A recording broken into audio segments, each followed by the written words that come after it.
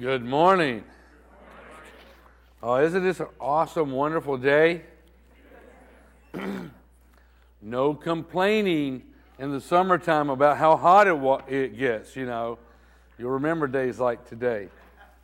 It was, when I got up this morning, it was minus 14 degrees at my house, you know. So, boy, helps you appreciate your heat a lot more than we take it for granted lots of times, you know. Also, Benjamin contacted us last night at the end of the service here, and we chatted with him a little bit, and he said to tell everybody, he said hello. They were out, you know, creeping into the hurricane, tossed around seas and things like that, and they diverted, to an undisclosed location to have some ship repair and things like that. So he said, yo guys, keep praying for him, and just to tell you hello. So you have been told hello. So pray for him. I really appreciate that.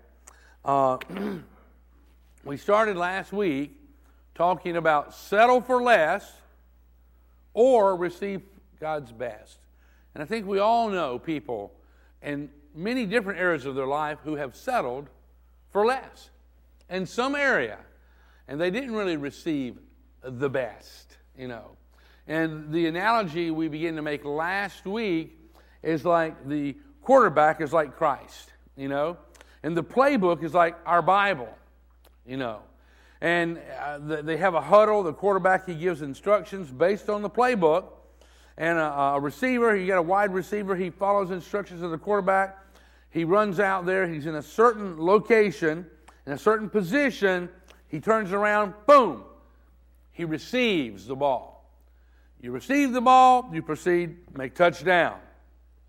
And that's important to win a ball game, but it's so similar to what we do. And if you want to receive God's best for your life, you got to be in the right position.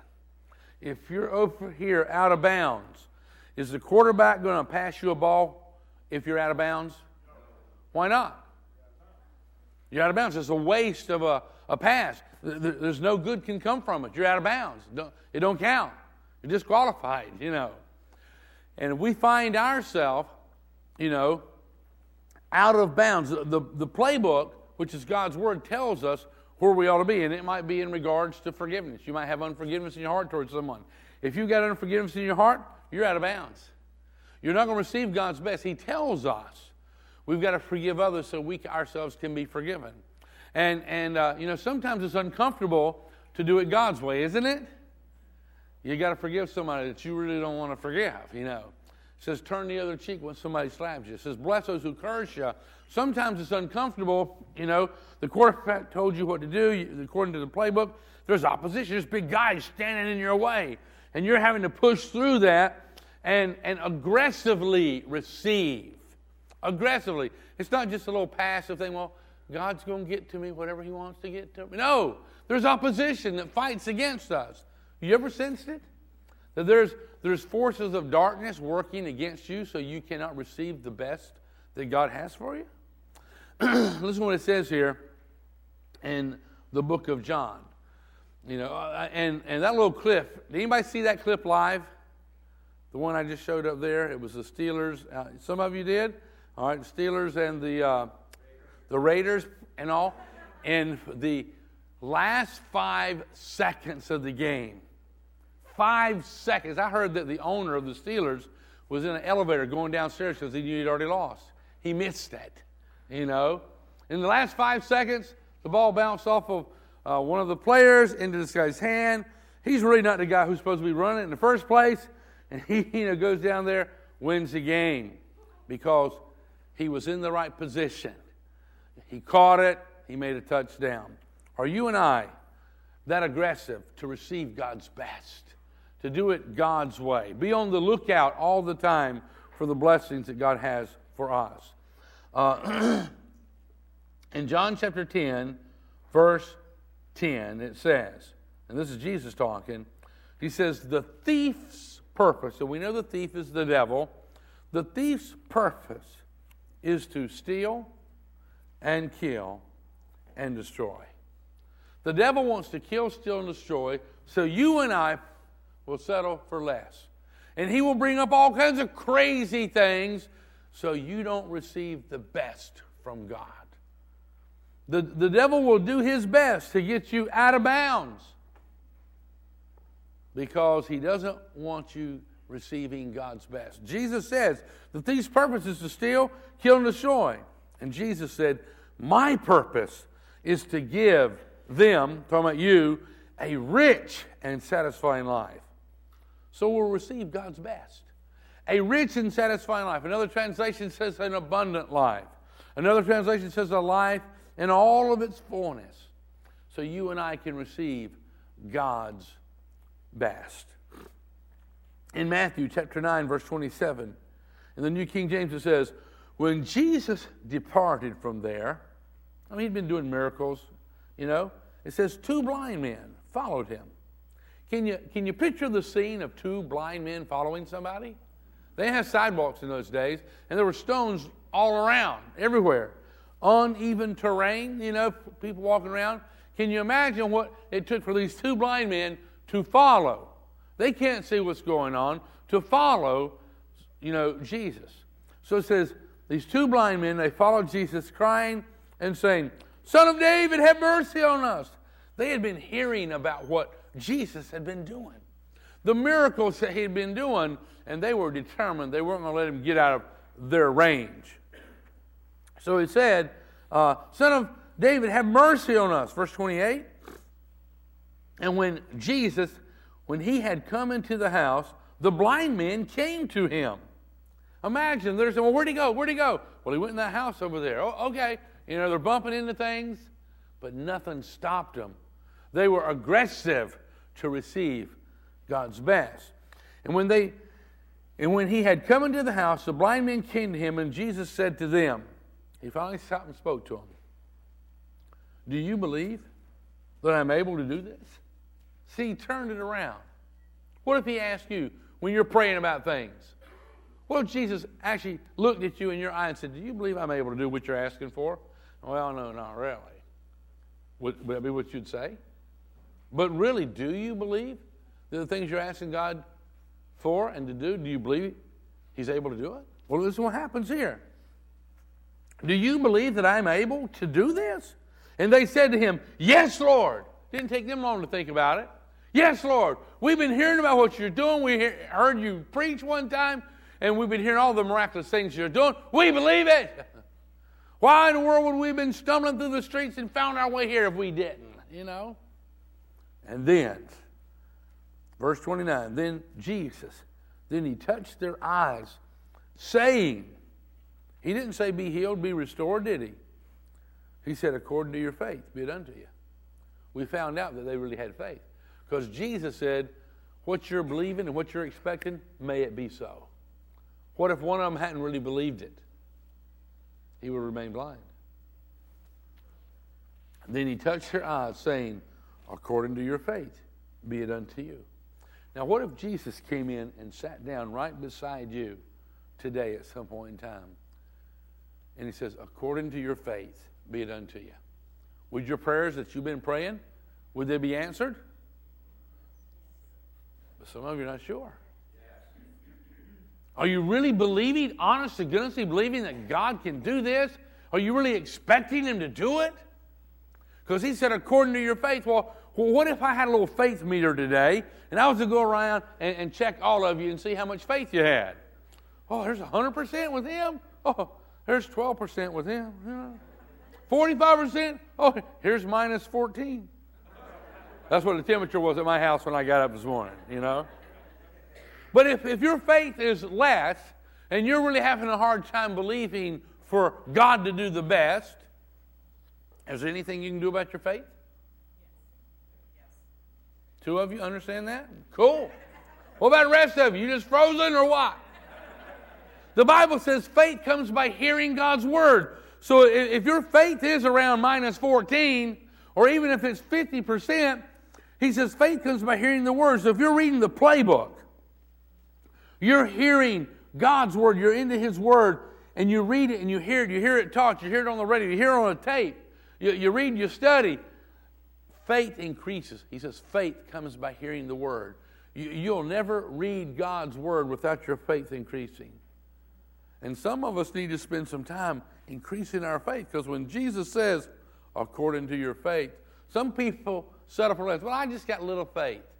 That ain't nothing to brag about. It's not nothing to brag about, because it's telling us you're not spending much time in His Word, you see. We spend time, surfing and watching and entertaining, all kinds of things, but God's Word, it always produces faith in the heart and the mind of a man or a woman who will give time to it. Anyhow, it says in verse 30, because He said, according to your faith be it unto you, and their eyes were opened. They received. It takes faith to receive God's best. It takes faith. Quarterback says, run long, turn to the left, the ball will be there. You're running long, you're pushing people out of the way, you're dodging this, and you turn left, boom! You believed Him, you received it, you stepped over, you made a touchdown. We must believe and do whatever we can to increase our ability to believe. It's really about being in the right position that the quarterback wants you to be. Being in the position the playbook tells you to be in, not being out of bounds. Out of bounds is being somewhere where the Bible says you ought not to be. Don't be over there, whether it's in fear or anxiety or worry or unforgiveness or 10,000 other things. We need to be in the position where we can receive from Almighty God. Okay, let me read you John chapter 10, verse 10, once again, out of the Amplified Bible. It says here, the thief comes only in order to steal and kill and destroy. Jesus says, I came that they may have and enjoy life. The devil wants us to believe that God's up there for a big stick, and when you step out of line, boom, boom, boom, boom, like God's just banging us on the head. That is a lie from the pits of hell. God wants you to have and enjoy life. He says here, Jesus, I came that they may have and enjoy life and have it in abundance, to the full, till it overflows. God wants His riches, His satisfaction, His blessings filling you up to where it overflows, because that is a good advertisement for Him. It's like, well, look what God did for me. And God is no respecter of persons. If He'll forgive me and He'll bless me, He'll do the same for you. That's the good news, so everybody can hear about the goodness of Almighty God. And that's what He wants. Settle for less if you want, but I encourage you, receive God's best. Be in the position that He tells us in the playbook to be into. Now, you remember what Jesus said in the Garden of Gethsemane before He went to the cross? When He was there praying, He was saying, Father, if there's any way for this suffering to pass me by, oh, may it be so, comma, not period, but not my will be done, but your will be done. You remember Him praying that? That's what He was praying. And the truth of it is, in this day and time, some folks would much rather have it the Burger King way. Now, I don't know if you're old enough to remember the commercial that was years ago, and it goes, have it your way. Na, na, na, na. Anybody remember that commercial?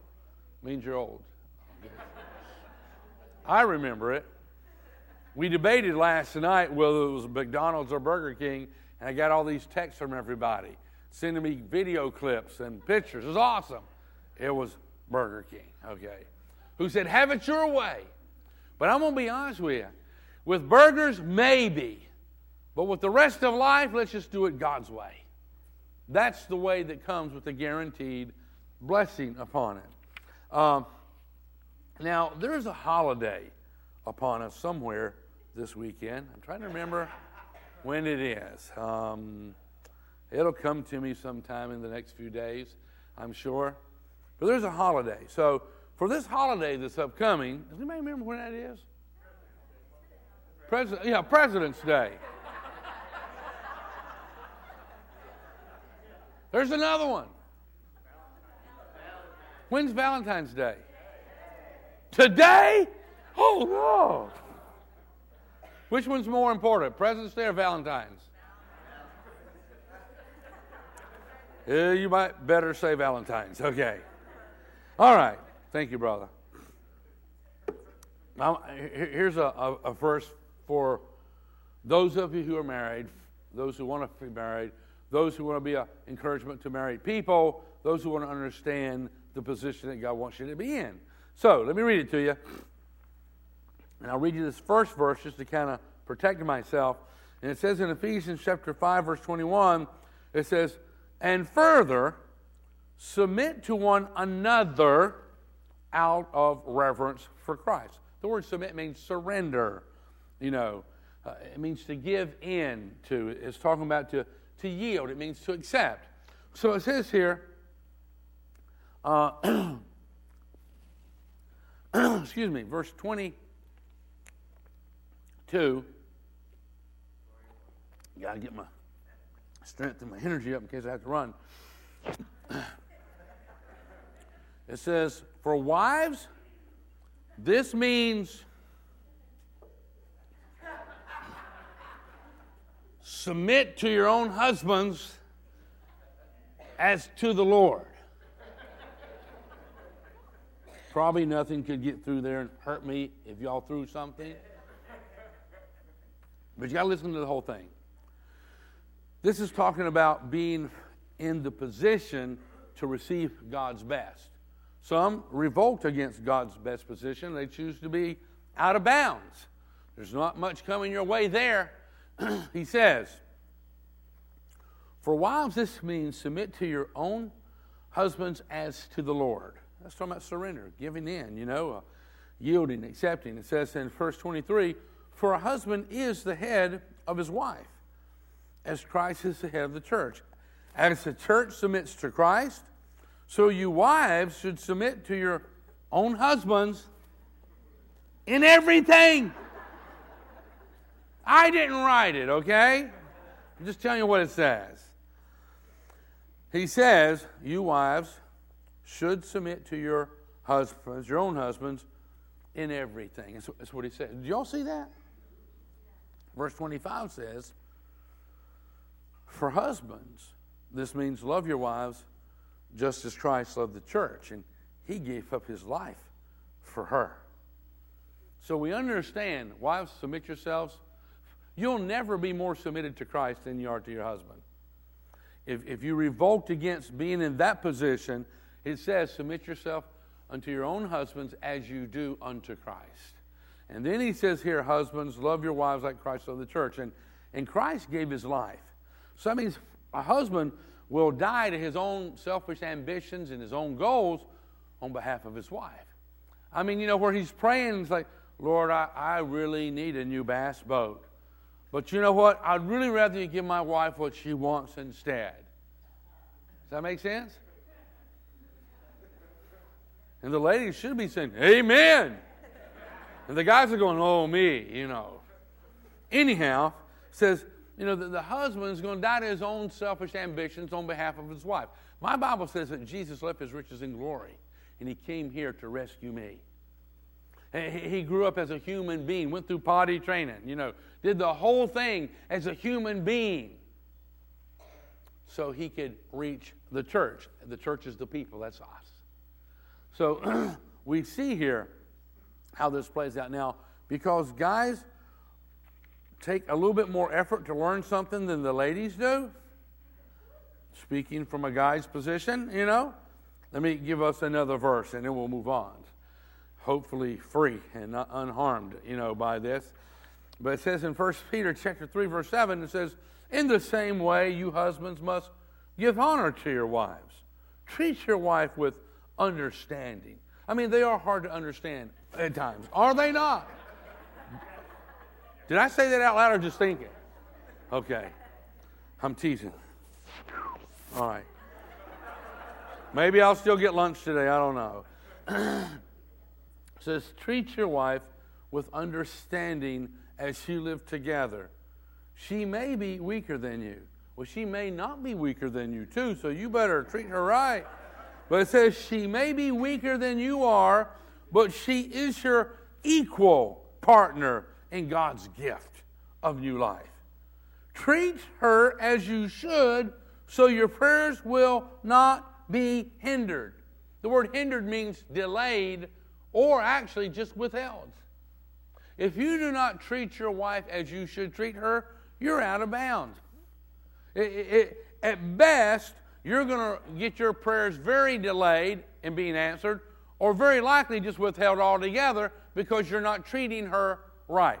If you follow the quarterback's instructions and the playbook, you'll be in the right position and you'll treat her with respect and honor her so you can receive God's best. But if you're dishonoring her, you will not receive God's best. That's just the way it is. And you go, well, I'll just settle for less. You don't know how bad less really is, or how bad less can get. But I think we all really, honest to goodness, do want God's best. Regardless of what has happened in your life up to this very moment, we can just do the right thing in all the areas of our life from this day forward. Is that right? Absolutely. And receive God's best in our life. So, all right, let's move forward. Isaiah chapter 55. Does it say chapter 5? Okay, my mistake. I apologize. Just didn't get it changed over the weekend here.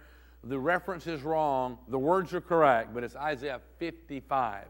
So in Isaiah 55, verse 8, it says, and this is God talking, he says, my thoughts are nothing like your thoughts, says the Lord. He don't think the way you think.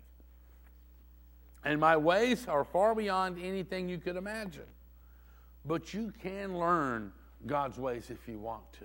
You can study the playbook, and you can, spend time with the quarterback, and you can learn our Savior's ways, and then you can do what he wants us to do, and you can be in the right position to receive the best that God has for you, if you want to.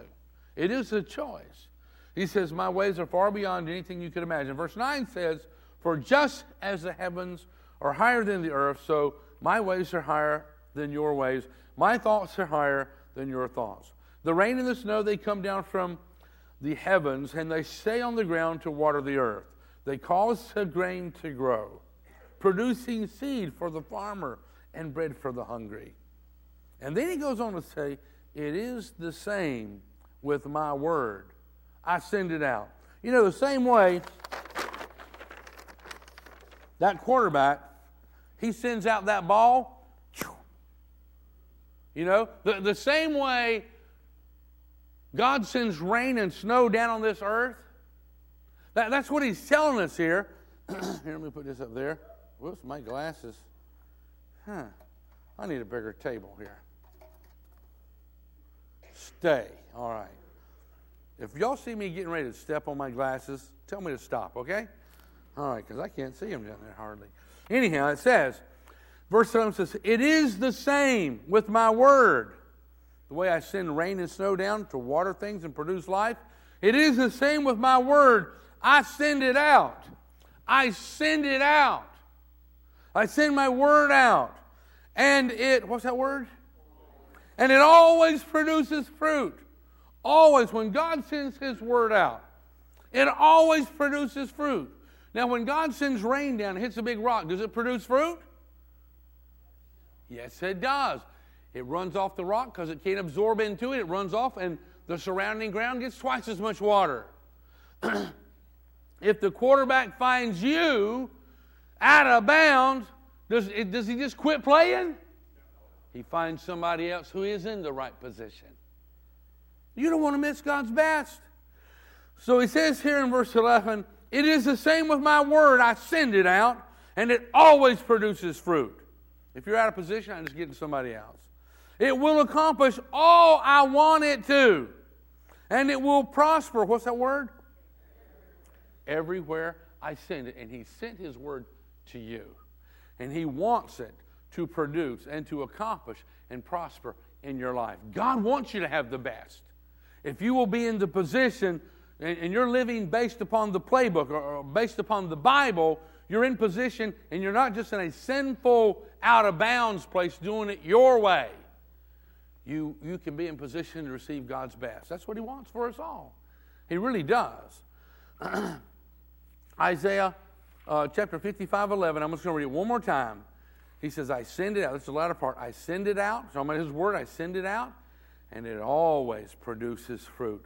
It will accomplish all I want it to, and it will prosper everywhere I send it. Talking about His Word. Proverbs chapter 3, looking at verse 5. It says, trust in the Lord. So you got to believe that the quarterback is right. If the quarterback says, we're going to do this play, and he tells you what it is, means you run out long, you cut across, be ready for the ball, and you go, you know what, I'm going to come down this way, I'm going to turn a little spin around this way, I'm just going to do it my way. You're not going to receive the ball. You're not going to receive the great blessings. You really will not. It says here, because see, you got to believe in order to receive. And here it says trust. That means believe. It says trust in the Lord with all your heart. Do not depend on your own understanding. Don't depend on your human thoughts, your human ways. Well, I think I know better than God. Do it my way. No. That puts you out of bounds. He says, trust in the Lord with all your heart. Do not depend on your own understanding. Seek whose? Verse 6 says, seek His will. In all you do. Seek His will in everything you're doing, no matter what it is. Like, Lord, what would you want me to do here? Well, what would you have me to do? And everything that you find yourself doing today and tomorrow and the next day for the rest of seek God's will. Let me see the playbook. How should I go about doing this? He says here, seek His will. Not just like, do it my way. No. It says, seek His will in all you do, and He will show you which path to take. You remember Noah? God showed Noah to do something that was very uncomfortable. So, something that had never been done. Build this huge, massive ship in an area up on the top of a mountain where there was no water. And for the next 100 years or so, people come by and go like, what you doing, Noah? Building a boat. There's a flood coming, and I'm building it big enough for all the animals and my family, and for you and your family if you want to come. And anytime people were bored, they would just go hang out and watch Noah build this boat year after year after year after year. It was awkward. It was uncomfortable. But he was in God's position to save his family. And everybody was welcome, but they just made fun of him, you see. So when you choose to do things by the playbook, God's playbook, and you choose to do something, and everybody goes, what in the world? That would never work in a million years. You catch the ball, you step across, you make touchdown. That was what that first clip we saw. It was called the Immaculate Reception. That's what it was called. In the last 5 seconds of the game, they made a touchdown. Absolutely. It looked like the guy who was supposed to catch it dropped it, but the other guy was in the right position. He caught it. Touchdown. Everybody was laughing. Oh, man, So, same way with Noah. They thought he was a fool. Thought he was a big fool, but he wasn't. He was in the right position. He received God's best. It says in Psalms 32, verse 8, the Lord says, I will guide you along the best pathway for your life. For your life, I'll guide you. I'm not guiding you along the best pathway for his or her life, but I'm guiding you along the best pathway for your life. Don't worry about what other people. Some people are standing in line blocking. Some people are doing this and doing that. You just do what I tell you. It says, the Lord says, I will guide you along the best pathway for your life, and I will advise you, and I'll watch over you. Then going back to Proverbs chapter 3, verse 7, it says, don't be impressed with your own wisdom, with your own human wisdom, your own understanding, your own intellect, thinking that, well, I know better than anybody else knows, because you don't. You don't know what the future has in store, but God does. And God is a miracle-working God. And He can transform things. And it says here, Proverbs 3:7 says, don't be impressed with your own wisdom. Instead, fear the Lord and turn away from evil. Do you understand what the fear of the Lord means? The fear of the Lord, according to Proverbs chapter 8, verse 13, I think it is, the fear of the Lord is to hate evil. You understand that? Because evil can separate you from God and His blessings. It's just like, see if I can catch this rascal. This is a real rattlesnake, but it's also real dead, okay? But be careful after the service because those are really the rattlesnake's teeth. I don't know if you hear that or not. But you know what? If I had a real live rattlesnake and turned him loose in this room, what would happen? The room would be empty. Because you want to stay as far away from a rattlesnake as you can, because it'll separate you from life. And see, if you hate rattlesnakes, you stay away from them. And the fear of the Lord is to hate evil. So you just stay away from evil. You know what I'm saying? You just stay away from evil because it can separate you. It can hurt you and your family. So you just stay away from it. And he tells us here in Proverbs 3, verse 7, don't be impressed with your own wisdom. Instead, fear the Lord. It means hate evil. And turn away from evil. Stay as far away from it as you can. And then verse 8 says, then you trust in the Lord with all your heart. You know, you're not leaning on your own understanding. You have the fear of God. You hate evil and you turn away from it. He says, then you will have healing for your body. Does that sound good to us? Oh, wow, yeah. Then you'll have healing for your body and strength for your bones. And inside your bones is where the marrow generates your blood, you see. Then you'll have healing for your body. I mean, that's being in the right position to receive the best. Healing for your body, he says. And strength for your bones. And then he says in verse 9, honor the Lord with your voice and your hands. Excuse me? Oh, well, I'm sorry. It's right. Oh, you can honor the Lord with your hands and with your voice, but this passage says honor him how? With your wealth. That means your offerings. Honor him with your offerings, with your wealth, and with the, what's that say? The best part, which some translations, and rightfully, accurately so in the original language, it means the first part, or the first fruit. Give God the first. He says, honor the Lord with your wealth, your offerings, and with the best part, the first fruit, which means your tithe, 10%, of everything you produce. It's talking about a tithe. He says, if you'll honor the Lord with your wealth, your offerings, and with the best part, which is your tithe, the tithe of everything that you produce, then he will fill your barns. Does that have a positive sound? Fill your barns with grain? Does that sound positive to you? I mean, that's receiving the best. It's like, if I refuse to honor God with an offering, now that's beyond what I have to, but I'm touched. You know, last week we took up an offering. Do y'all remember that? We rarely take up one. We took up an offering for Eric Kastner, who was down in California. He's running a marathon at the Dream Center to raise monies to rescue young girls who've been caught up in sex trafficking. It's a very noble thing, and we raised $2,000 that we committed to him. And there are hundreds, yes, give yourselves an applause. And there are hundreds and hundreds of people running these races and raising funds. Are those little girls who've been kidnapped and put in and made into little prostitutes, are they worth our investment of time and energy? Absolutely, beyond a shadow of a doubt, they are. Well, we did that last week. That was an offering that we sent them. And it says, honor the Lord with your wealth. That's an offering. And with the best part, that's your tithe, of everything you produce. Then he'll fill your barns. I'm talking about you'll have a rich and a satisfied. You'll have everything you need to do everything that God has called you to do. Now, we're going to read a couple of passages out of the book of Malachi. So sometimes we have to do something that's uncomfortable to be in the right position. There's opposition, and sometimes, even for me, it's been uncomfortable to talk about these passages, but because people misunderstand them. But you got to be patient. You got to hear what God's saying to us here. In the book of Malachi, chapter 3, verse 8, it says, should people cheat God? Question mark. Should they?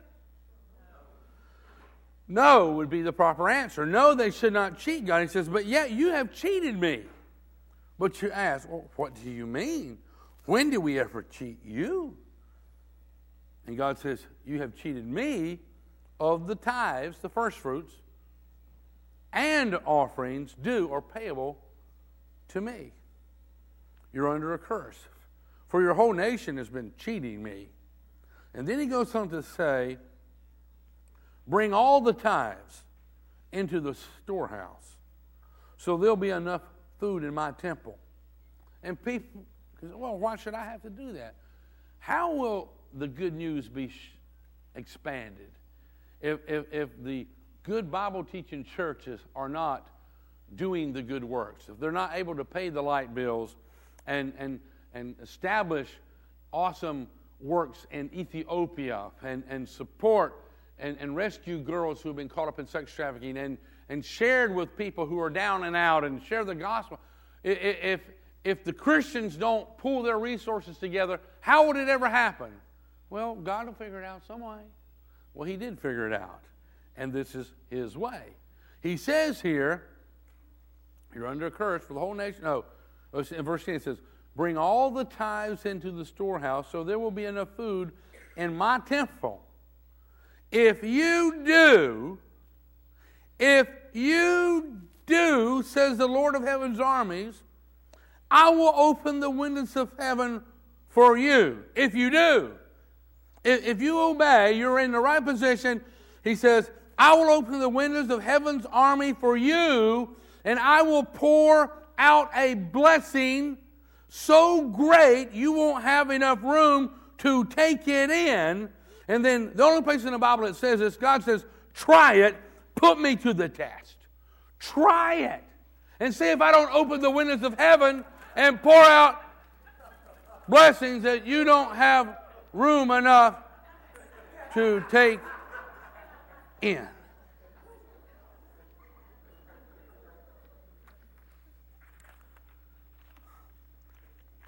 I suppose I'm in the right position.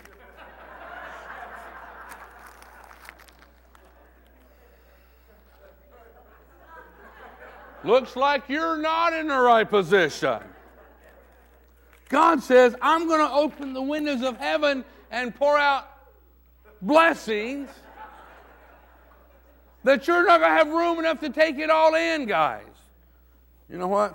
I'm going to put this over here. And if you'll do like everybody else, the last two services, at the end of the service, instead of rushing the stage and stuffing your pockets, I'm going to be in trouble with the bookkeeper. You can help me pick it up and put it back in that bag. This was my window of heaven, okay?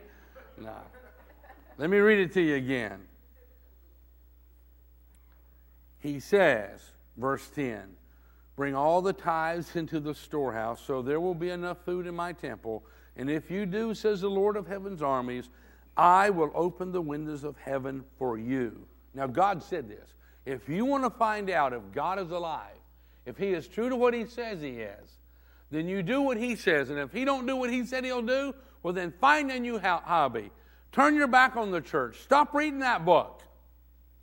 If God's not who he said he was, there's the only place in the Bible God says, put me to the test. Find out if I'll not do what I said I do.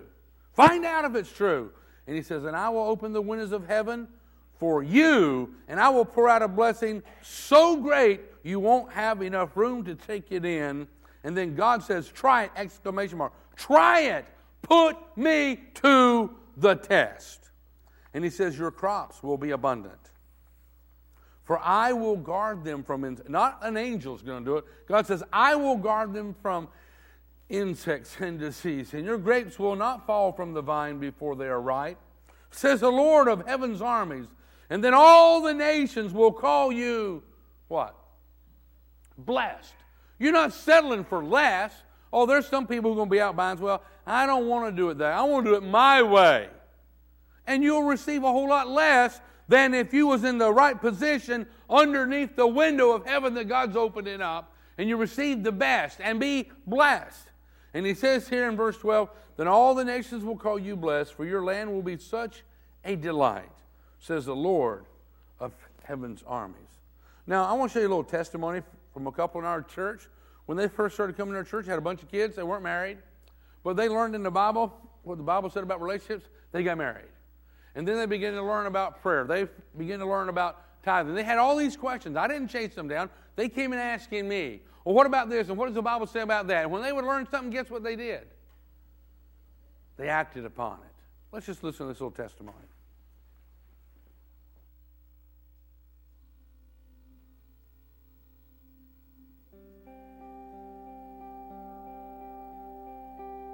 Pastor Ron and I talked about tithing, and I ended up having, I'm a contractor, so I was working for myself, and jobs come and go, and so you're always kind of got to be careful with your money and what you're spending and things, and you can have great months where you're making a lot and a couple months where you're not making anything. And so Pastor Ron and I was talking one day because I asked a bunch of questions about the tithing, and he said, if you tithe all your money and let me know exactly what, let me know that you're doing your tithing, and if God doesn't bless you and with more than what what we talk about, he said that he'll take care of me for everything I tithe. And so I was like, of course, Joey, I was like, yeah, okay.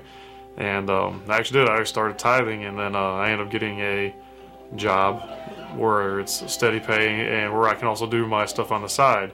So that all kind of happened right around that same time too. When I was tithing before, I wasn't doing the full 10%, and I felt like I was kind of missing out on something, and like it was kind of nudging at me and tugging at me. So I ended up doing the full 10%, and then probably within like 2 weeks, the lead person in the IT department had given me a call and had expressed his interest that he heard from the grapevine that I was interested in the position and encouraged me to strongly apply, and I applied, and they ended up offering me the position, which was a huge increase in my salary and more time to be home with the kids and a lot less stressful. So I've been doing that for the past couple months, and it's just been amazing. Trevor is our oldest. He had a situation where it was like a huge scare where he failed his eye exam at school, and the school nurse had called and said, I think you really need to take him to the eye doctor. So I brought him, and when I watched him take his eye test, he aced it. And the eye doctor kind of, like nudged me and was like, yeah, look at him, not the screen.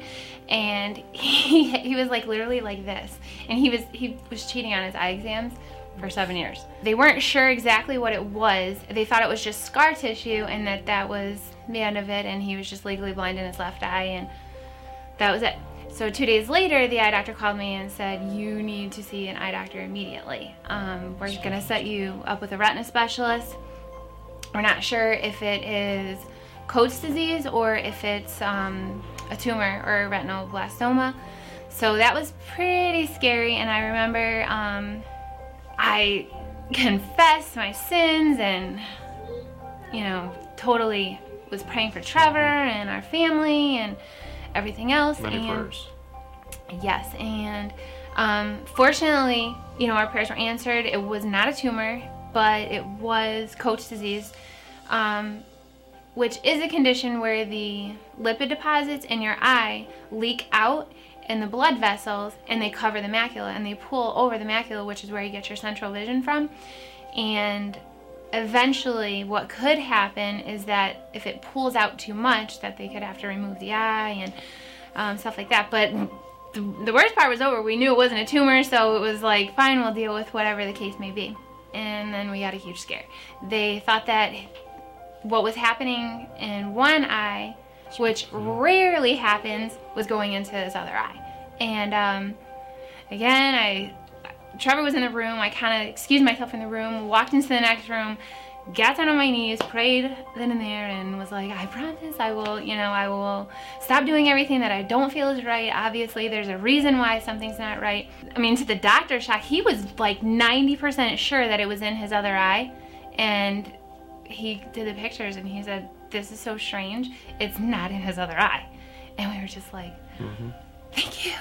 Every now and then we'll do like, just say, Trevor, cover your eye, you'll see if what, and he actually gained even a little bit better sight out of the bad eye. His peripheral vision was back. His he's able to read the E on the chart now, and if they flip it sideways, they can tell it's like a W. So he's gained vision back, which I think the doctor's extremely shocked about, but we definitely know why and where it all came from. So putting everything into play that we have, that Pastor Ron and the other pastors have taught, that have been teaching us and showing us, and just actually doing it, and just seeing the miracles work, from doing what we're supposed to be doing, and it's been working. Prayer and tithing.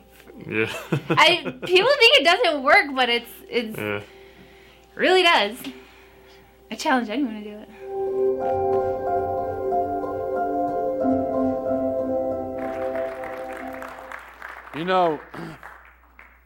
This paper really don't mean a whole lot, because there's lots of blessings that God sends our way that money can't buy. You know what I'm talking about. I mean, there's things that doctors cannot do. There's things that in your relationships and your emotions and in your families that money cannot change. So we need to understand that we want to be in the right position. We want to forgive those who we've been, bitter against. And we want to be in the right position. We want to be generous. You understand that? It's very hard to receive God's best when your fists are clenched at somebody, or just that you're not going to be generous. But when we open up our hands and we're prone to give an offering, that's something that we don't owe, but out of the kindness of our heart, or to give God the tithe. And the tithe is not a gift. You understand that. A tithe is not a gift. You go to a grocery store and you buy something that costs $9, you give the cashier a $10 bill, you expect what in return? $1 back, because that's yours. And God always gives us 10% more than we deserve. He just does that because He wants us to partner with Him. He wants us to be a part of the team. He wants us to understand where all the blessings come from. And you can settle for less, and you don't have to be generous, and you don't have to forgive other people. You don't have to be kind. You don't have to give an offering. You don't have to give a tithe. You don't have to turn the other cheek. You don't have to, but you can settle for less in your life if that's what you choose to do so. And you go, well, I want it my way. But I want you to understand the playbook. What it says in God's Word is the best way. It attracts and it puts you in the position to receive God's best. And it's not just paper. There's so much this paper cannot do for you that we need God's blessings upon our life. We really do. Well, our time is about away from us here. So let me just read one final verse to you. It's found in the book of Joshua. And let me re-emphasize something here. When someone has ever asked, when I've taught on tithing, which is rarely, and when people ask me, I've always included this. I said, listen, you start tithing. Let me know that you're going to do it. And you start tithing, and if God does not open the windows of heaven and pour out blessings upon you in such a way that you know it, you come and see me, and we'll talk to the bookkeeper, and she'll give it all back to you. Is that a pretty good deal? So how in the world can you do that? It's because God said it. That He said, put me to the test and see if I don't. And in 35 years, I've never had anyone who came back and said, I want it back. I've had people come by the hundreds and say, Pastor Ron, you wouldn't believe what happened. And I'm going, try me and see. I've been, applying this principle since I was 10 years old when my mama taught me about it. I've been applying this to my own life. And God has always been faithful to what He said. But here's the last verse we're going to look at. And it's in Joshua chapter 1, verse 8. It says, now, how many of you have a Bible? At least one. Did you know the best place for the Bible is not on the coffee table? Opened. And you dust it before company comes over, but that's not the best place for it. Have it on your nightstand or have it close to you, somewhere where you'll use it. And it says here in Joshua 1:8, it says, study this book of instruction. And that's what the Bible is. It's a playbook. It's a book of instruction. It says, study this book of instruction annually. Oh, continually. I wonder how many days out of the week that means. Oh, well, it explains it if you continue on. Study this book of instruction continually. Meditate on it day and night. That means to ponder it, to chew on it, to daydream about it, to mumble it, to speak it out. He says, study this book of instruction, continually meditate on it, chew on it. See how this relates to you. Meditate on it day and night so you'll be sure to obey everything. Study it, meditate on it so you'll be sure to obey everything written in it. And listen what it says here. Only, what's that word? Only then will you prosper and succeed. Where?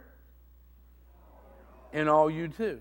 If you can go home today and you're in God's right position and you're right with God and you're going to bake a cake, you know, you're going to succeed making a cake. If you're trying to make a family, you're going to succeed making a family. Being a wife, being a husband, having a business, whatever you do, he said, if you'll study this book, you'll chew on it and make it relevant and take it in and speak it out. He says, so you'll be sure to be able to obey it all. Then you will prosper and succeed in, what's that word? All you do. I didn't write that. This is God's word. And you can settle for less out here out of bounds if you want to, or you can receive God's best. Be underneath the windows of heaven when he opens them up in regards to tithes and offerings. But you'll be in the right position when you forgive and when you pray and all the other things that you learn in the playbook. Do it God's way. A lot of people say, oh, just do it your way, like Burger King did. And that's not the way to succeed. You find out what the playbook says and you do it. This is an awesome passage in the whole book. We got to stop here. There's so much we want to talk about, but we got to stop here. And we'll continue this next weekend, but it's so important. Do not listen to the devil. Don't settle for less. Don't be motivated out of fear or worry or anxiety. Choose to follow the quarterback's instructions. Choose to apply what the playbook says. Be in the right position, and you will receive God's best. And God's best, he wants you to have a rich and a satisfying life. He wants you to overflow, so you got more than you could possibly use. So you have to share it with other people, and they'll go, why are you doing this? And it's because what Christ did for me. And it's an overflow of God's mercy and his grace and his love, so other people will know that God loves them and cares about them too. And he genuinely does. Let's bow our heads together. Father, we come before you this morning, and we thank you for all the good stuff you've blessed us with in our lives up to this point. We thank you for being there for us in our times of need. Thank you especially for forgiving us of our sins and giving us another chance. Thank you especially, Father, for giving us your book, your word, so we can have as much of it as we want. We can study it, and we can chew on it and meditate upon it. We can apply it. So we'll always find ourselves in a position to receive your best. So we shall prosper, and we shall succeed in everything that we do, as you said so in your word. Lord, that our lives would honor you. Not that we would promote selfishness, but so our lives would honor you. Thank you for allowing us to partner with you and be part of your team. As our heads are bowed, I'd ask you to join me in a simple prayer to reaffirm your faith in Christ. And maybe you're here today and you've never welcomed Christ into your life, but would you join us as we pray and let Jesus come into your life for the very first time today? Let's pray together right now. Dear Heavenly Father, I believe that you love me. I believe you got great plans for my life. And even in the difficult times, the best is yet to come. I am determined to obey you, to do it your way, to be found in the right position. I don't want to live out of bounds. I want to do it your way. Thank you for sending Jesus. I believe he died in my place, and he paid for all of my sins. I believe that Jesus rose from the dead, and he offers eternal life to all who would receive him. I receive you, Jesus, as my Savior, as my Lord, as my soon coming King. I choose to follow you and to turn away from evil. In Jesus' name.